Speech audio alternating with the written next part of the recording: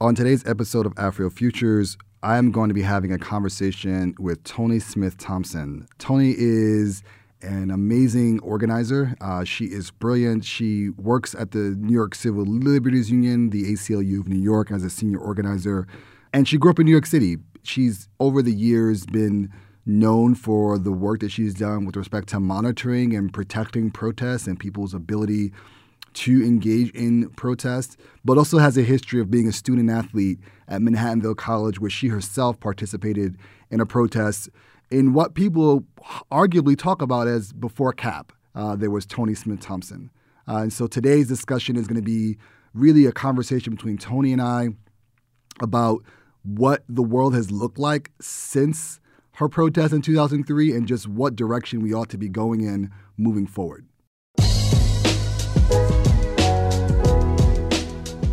You're sending money out of Syracuse, and not just for 30 years, for the rest of their life.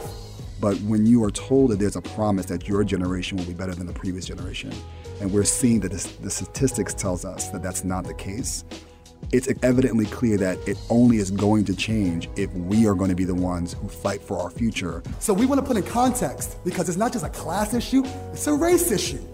We're telling black and brown people and poor people, you don't matter.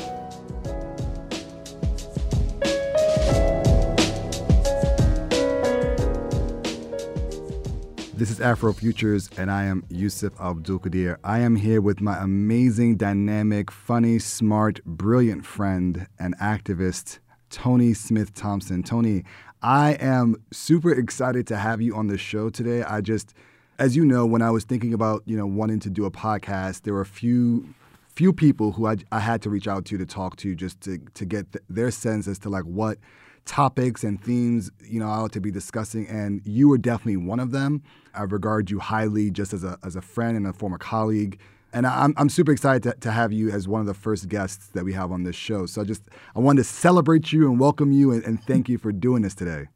Oh, thank you so much. You are very, very kind and sweet.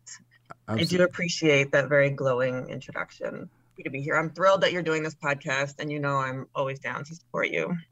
Thank you. It's also true, right? So, and beyond just the numerous accolades that we could give to one another, there's some really important points both in your personal and professional career that are absolutely relevant to the conversations that we want to have here at Afro Futures. And I think it's important for us to really center the conversation around it's going to be free-flowing. It's going to be, honestly, just thinking about what your earlier experiences as a student athlete, and how that has impacted your current, position and work that you do, and just where we see these directions going. So if you don't mind, I'm gonna probe a little bit.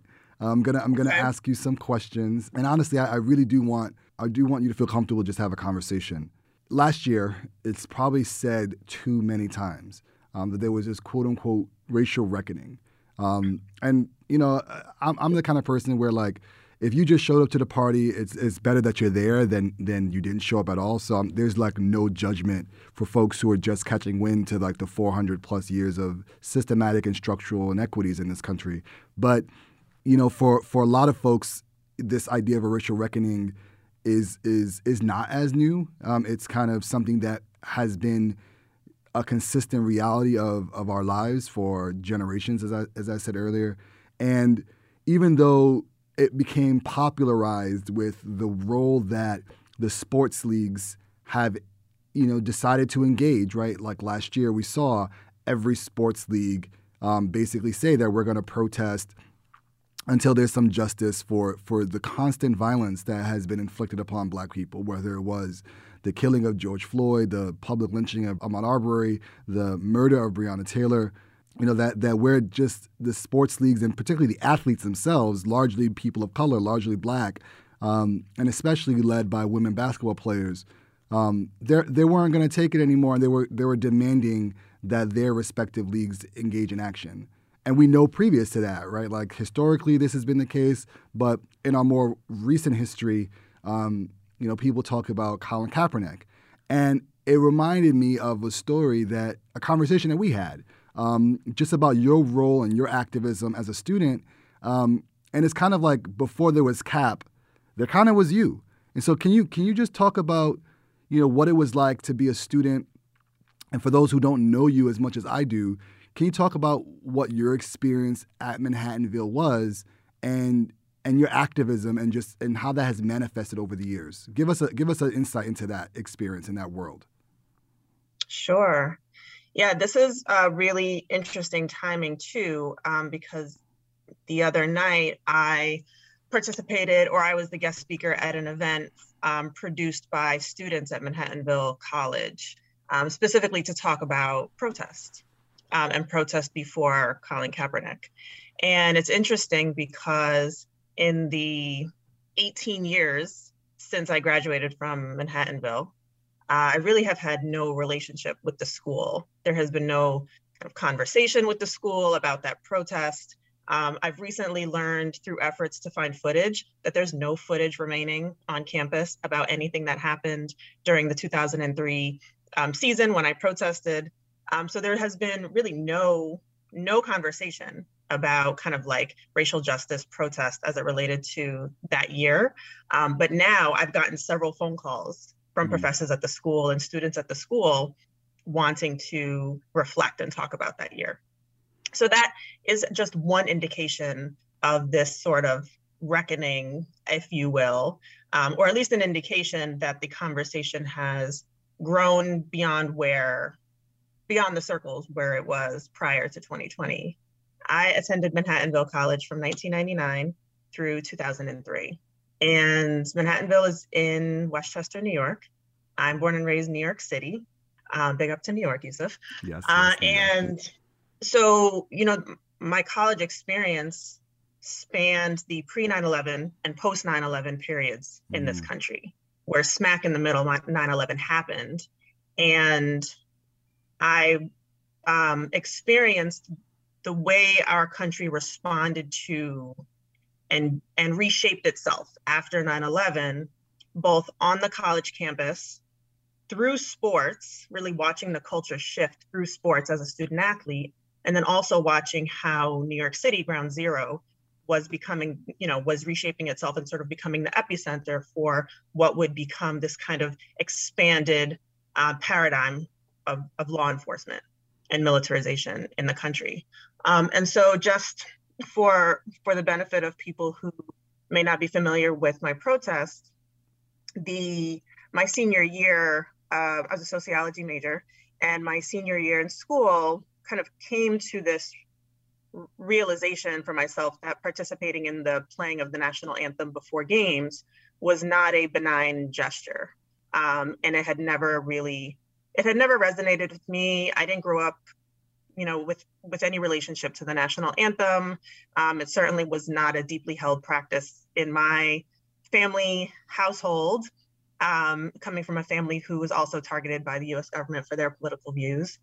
And so that was a new practice for me going to college, and one that I participated in for the first 3 years, just because it's embedded into our sports culture. So it feels like a prerequisite for playing sports is that you have to participate in the playing of the national anthem. But post 9/11, that practice really took on new meaning when the patriotism light pre 9/11 turned into a really kind of bold, violent nationalism. And especially as a Black person, feeling like you are being used to further American nationalism domestically and abroad was really a problem, and something that once I recognized as a budding activist, really felt like I needed to demonstrate to myself that I was really about racial justice and really about activism, then I needed to have the courage to not participate in this practice that I had identified was a conflict between my values and my practices.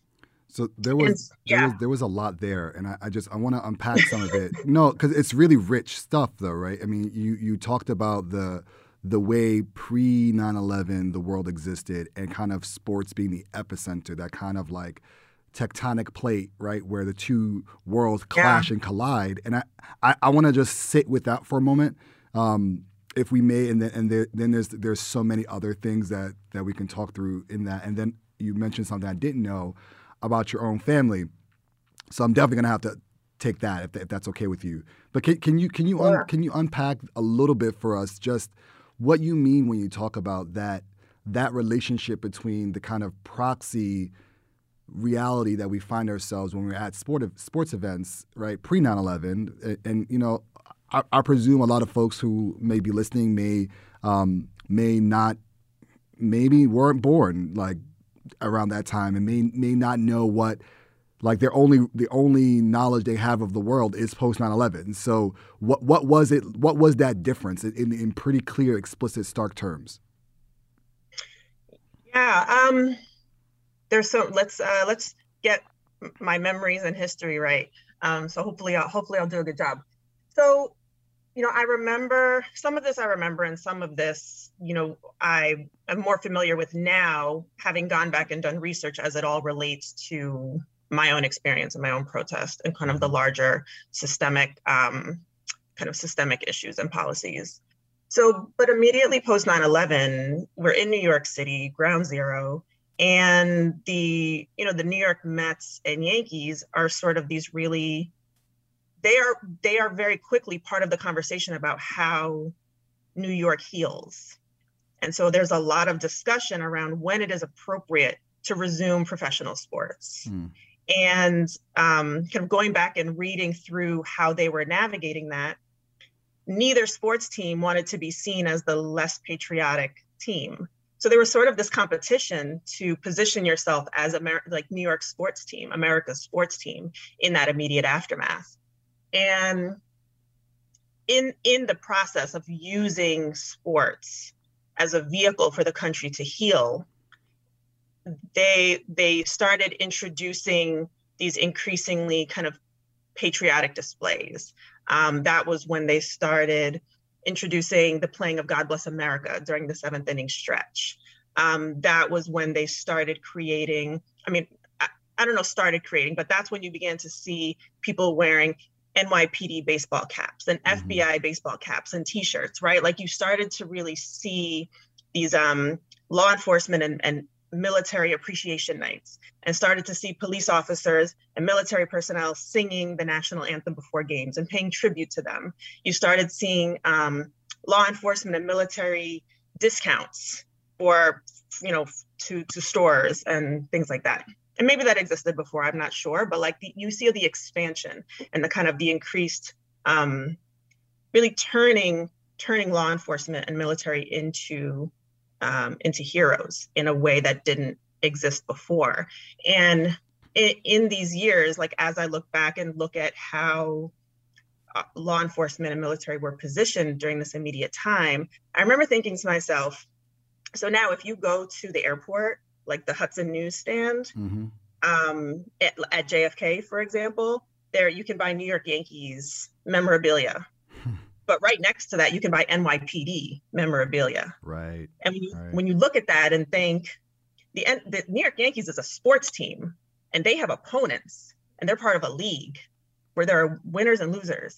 And I thought to myself, if the NYPD is like a sports team, who's their opponent? And so those are the kinds of things that were beginning to reshape our culture in new ways. And whatever happens in professional sports is echoed at the local level, is echoed in educational institutions where there are student athletes.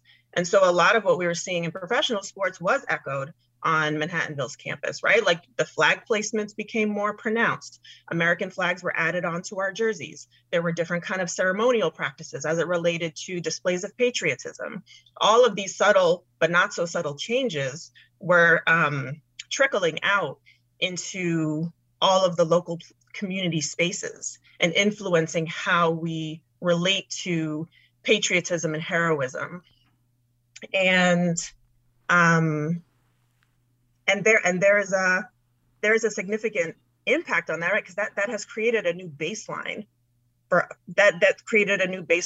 how we view notions of fear, safety, national security, and those have never gone away. I think in previous eras, like I'm not a historian. It's not easy for me to like conjure facts and figures, but when you think about previous kind of moments of national crises or war, the country maybe responded with increased displays of patriotism. Yeah. And then they went away. But post 9/11, they never went away. And, in New York City, the ads, the PSAs of see something, say something, the bag checks, the military personnel with open weapons at subway stations, like that stuff really has not gone away, but it has created a new baseline upon which law enforcement has just continued to get these blank checks and unchecked, like relatively unchecked power. And so I think all of that has fed into the work that I do today and kind of my reflections on why my protest in 2003 was so significant. And, as I'm listening to what you're saying, like I'm remembering being Black and Muslim in New York City and outside of New York City post 9/11. I'm remembering the kind of distinct differences of going to mosque on Fridays and the sense of being treated very differently by various members of communities and people feeling the need that they have to hide their identity. So I mean, it's bringing up a lot of memories for me as you speak about that. But then there's this insidious way that it's seeped into virtually every sphere of our lives in a faux patriotic, ritualistic type of way, right? And so I'm thinking about a conversation that I participated in last year, or perhaps the year before, around foundation aid in New York State. And so foundation aid, for those who don't know, is the formula that's used to fund school districts across New York State. And New York State has not adequately funded particularly more poor, marginalized communities to provide them a constitutionally required sound, basic education. And I want to be clear to say sound and basic, not like sound and world class or sound and dynamic or sound and excellent or sound and fantastic, but sound basic education. New York State wasn't providing that to many, many districts across the state. And so as I was at a roundtable discussion with a bunch of school districts in central New York and some New York State senators in Syracuse, we were having a discussion, and one of the people mentioned foundation aid formula ought to be used to securitize schools, right? So she was saying, after 9/11, to your point, after 9/11, we hardened airports, we hardened, government buildings, and we didn't harden schools.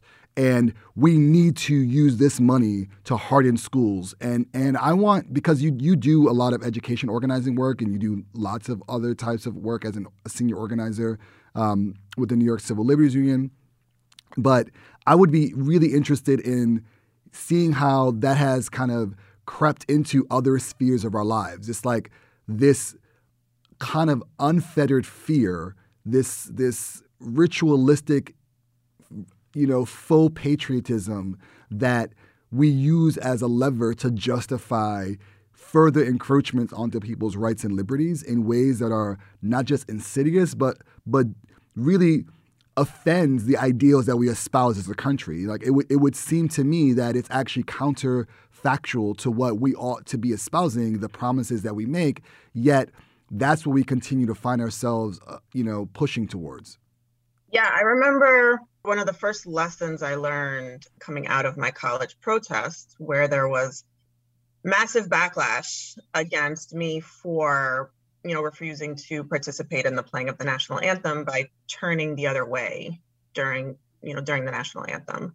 And one of the core or most consistent arguments people made as they wrote me hate mail or otherwise criticized me was that I should not criticize the country because this country is what gives me the freedom to criticize the country. And it was really interesting as a college student to think about the contradiction between this idea of having rights but not using them. And, in that post 9/11 period, there was really this massive willingness to surrender our rights in out of the fear of, national security issues, right? Out of fear. And that And that does absolutely kind of permeate into all of these other spheres, into the education sphere. Yusuf, I know you've done a ton of work on issues of privacy and technology. We've done some of that work together, where a common response from people in response to pushing back against like biometric surveillance and just kind of like day-to-day surveillance of people's everyday activities, a common response that we hear from people is, well, I don't have anything to hide. Mm-hmm. So, if you have nothing to hide, you shouldn't have a problem with the government intruding on your personal life. And it's a really dangerous way to think about rights, that you only need to protect them when you feel like there's something to hide, and not because they are your fundamental rights and that you have the right to protect. And that willingness to surrender our rights has really brought us to today, where we have massive government surveillance and spying and erosion of rights, suppression of dissent, right? Like all of these different rights that we meaning like the collective, can often take for granted when they are not the most pressing concern. Once those are eroded, it's really hard to get them back. Yeah.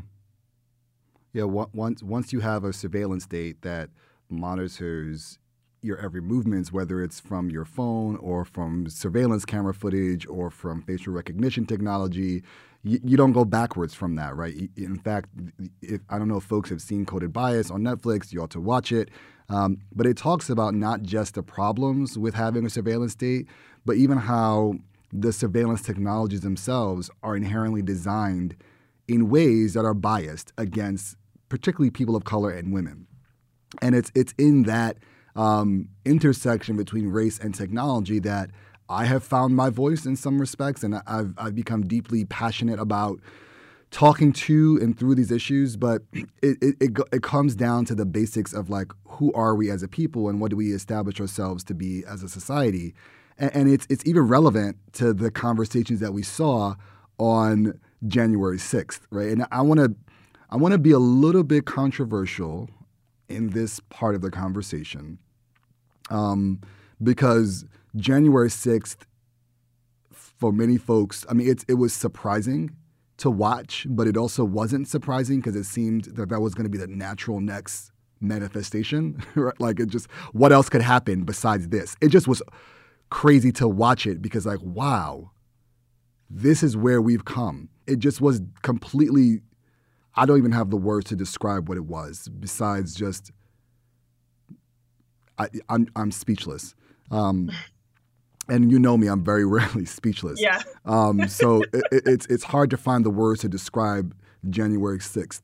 But the insurrection was really deeply, it was an important lesson because the very same people who probably sent you the hate mail, who talked crap about Colin Kaepernick, who were very much like pro-flag, were beating Capitol police officers with the flag that they say they love so that they could overthrow the government that they espouse that they're patriotic to. It just revealed the disingenuous nature of that entire argument. It's never been about patriotism. It's never been about whether or not you have the right or whether or not you are able to engage in the free democratic society that we have. It's never been about that. It's always been about something more than that.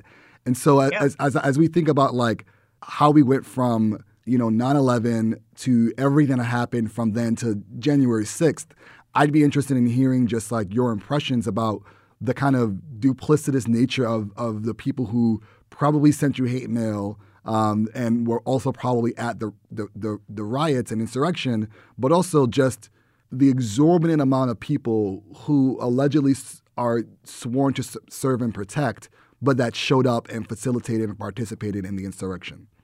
Yeah, I mean, you're absolutely right. And, many of us, we know that these arguments are disingenuous. The way that I responded to this when I was meeting with students from Manhattanville the other day, they had a question about tactics. And I said to them, the conversation is really never about tactics.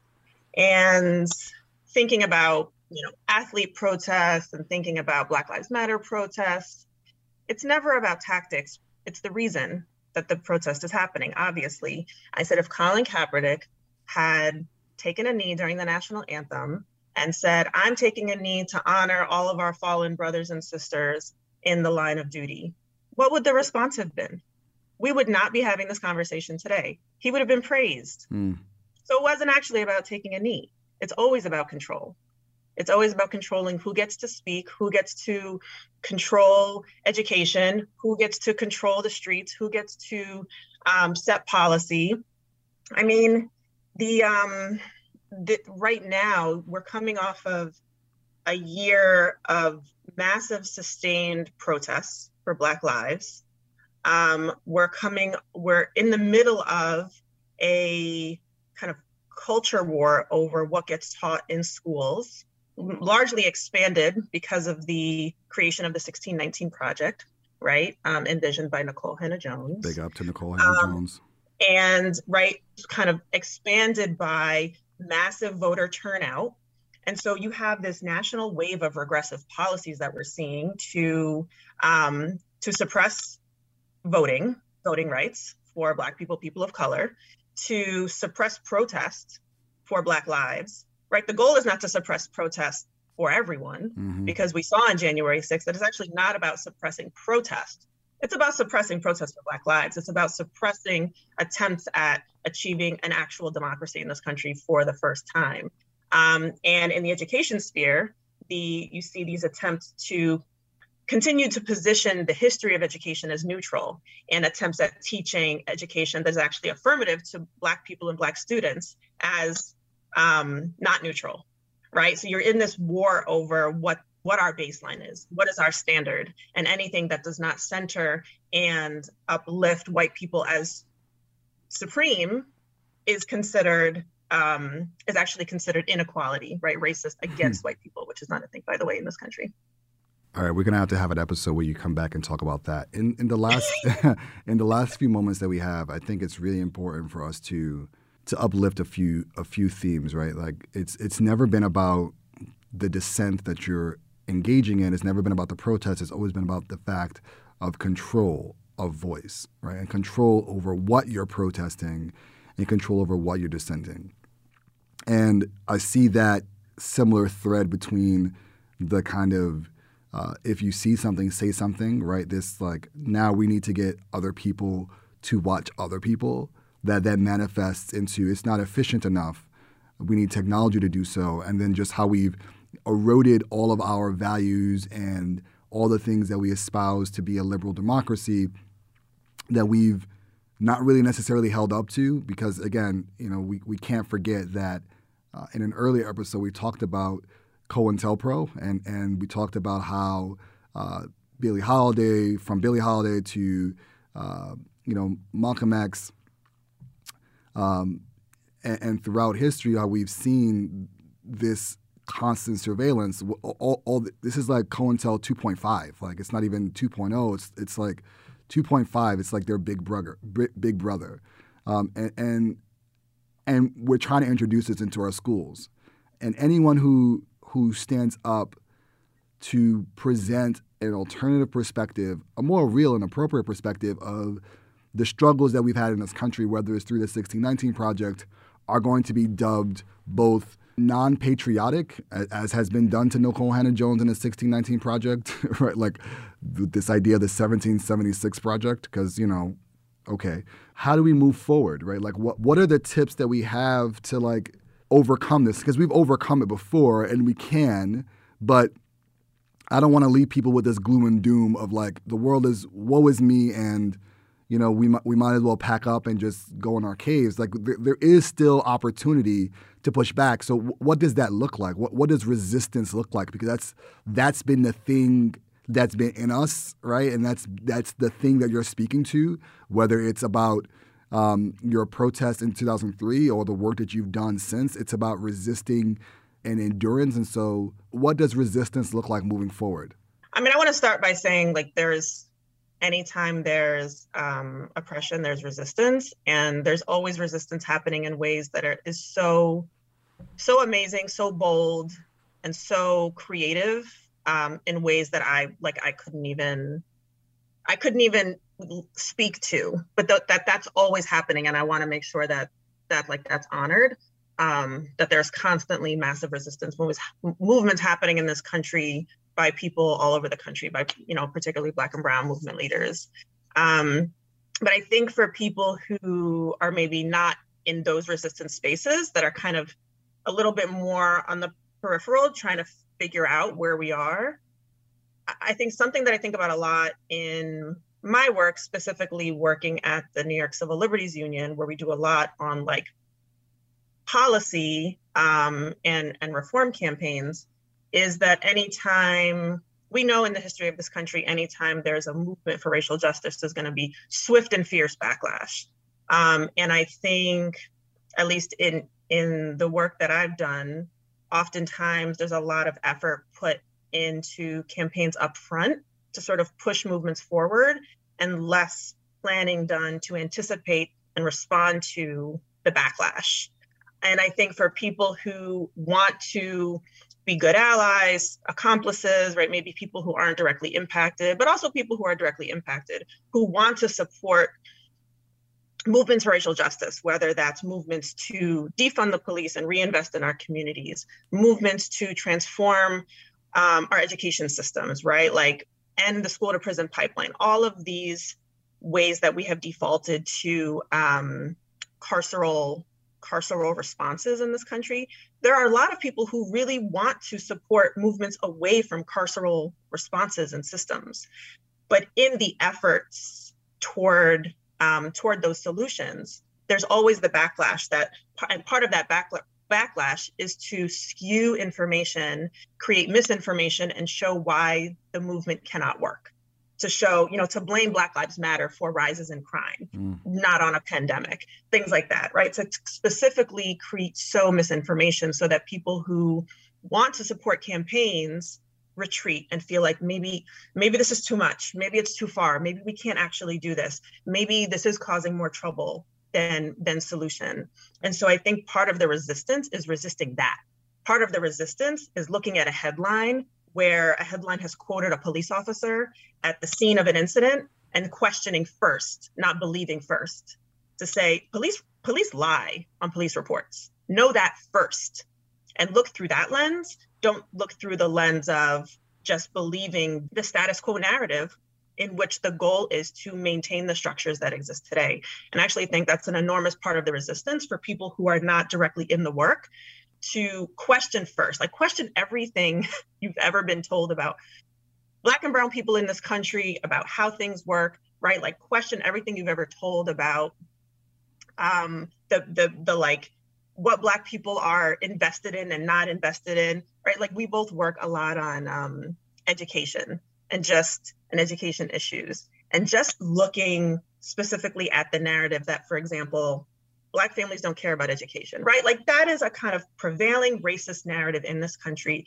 that somehow it is Black families that don't care enough about their kids' education. When the history actually shows no group in this country has fought more and harder for access to an education in this country, right? Like even not little, but like specific examples like that, to really question and push back on all of these kinds of these narratives that are specifically intended to stop movements for racial justice.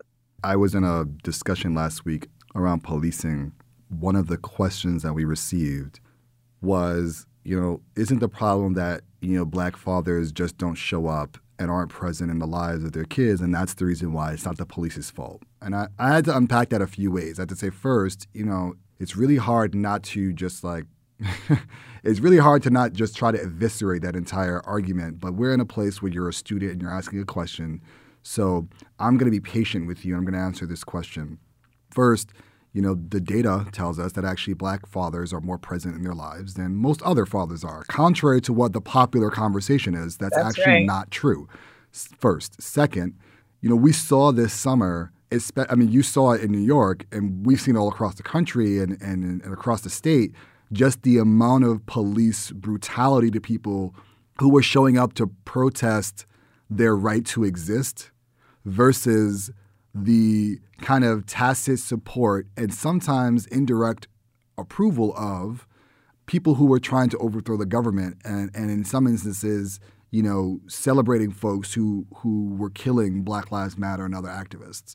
And so it's not the fault of the police somehow that they decided to show up to a peaceful protest to beat people, to club them, to pepper spray them, to rubber bullet them, to mow them with their cars and other types of incidents that we've seen. It couldn't be that they just were overboard. It had to be that Black fathers weren't present in their lives, and therefore, these kids are just so violent.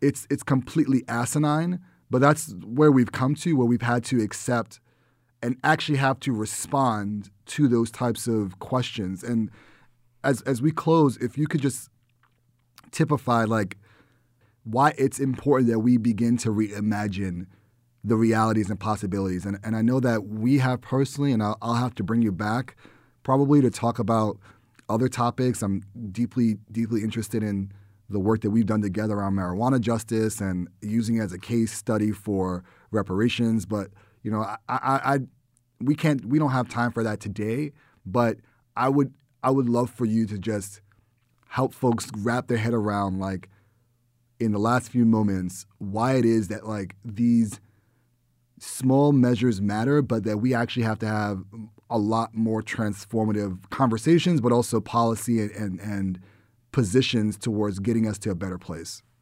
I think collectively in this country, people really need to ask themselves whether living in a democracy is actually what we value, right? I mean, and some of us are fighting for that, but America, this great democracy, has actually never existed. And the function of policing has actually been to prevent democracy.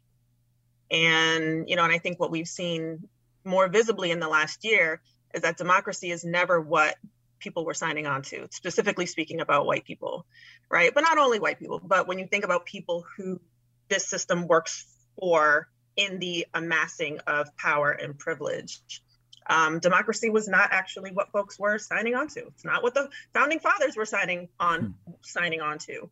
And that is the reckoning. Is this a democracy or is it a white supremacist state, right? Where only certain people matter. And I think when we talk about defunding the police, what we're talking about is envisioning a society that's actually a democracy.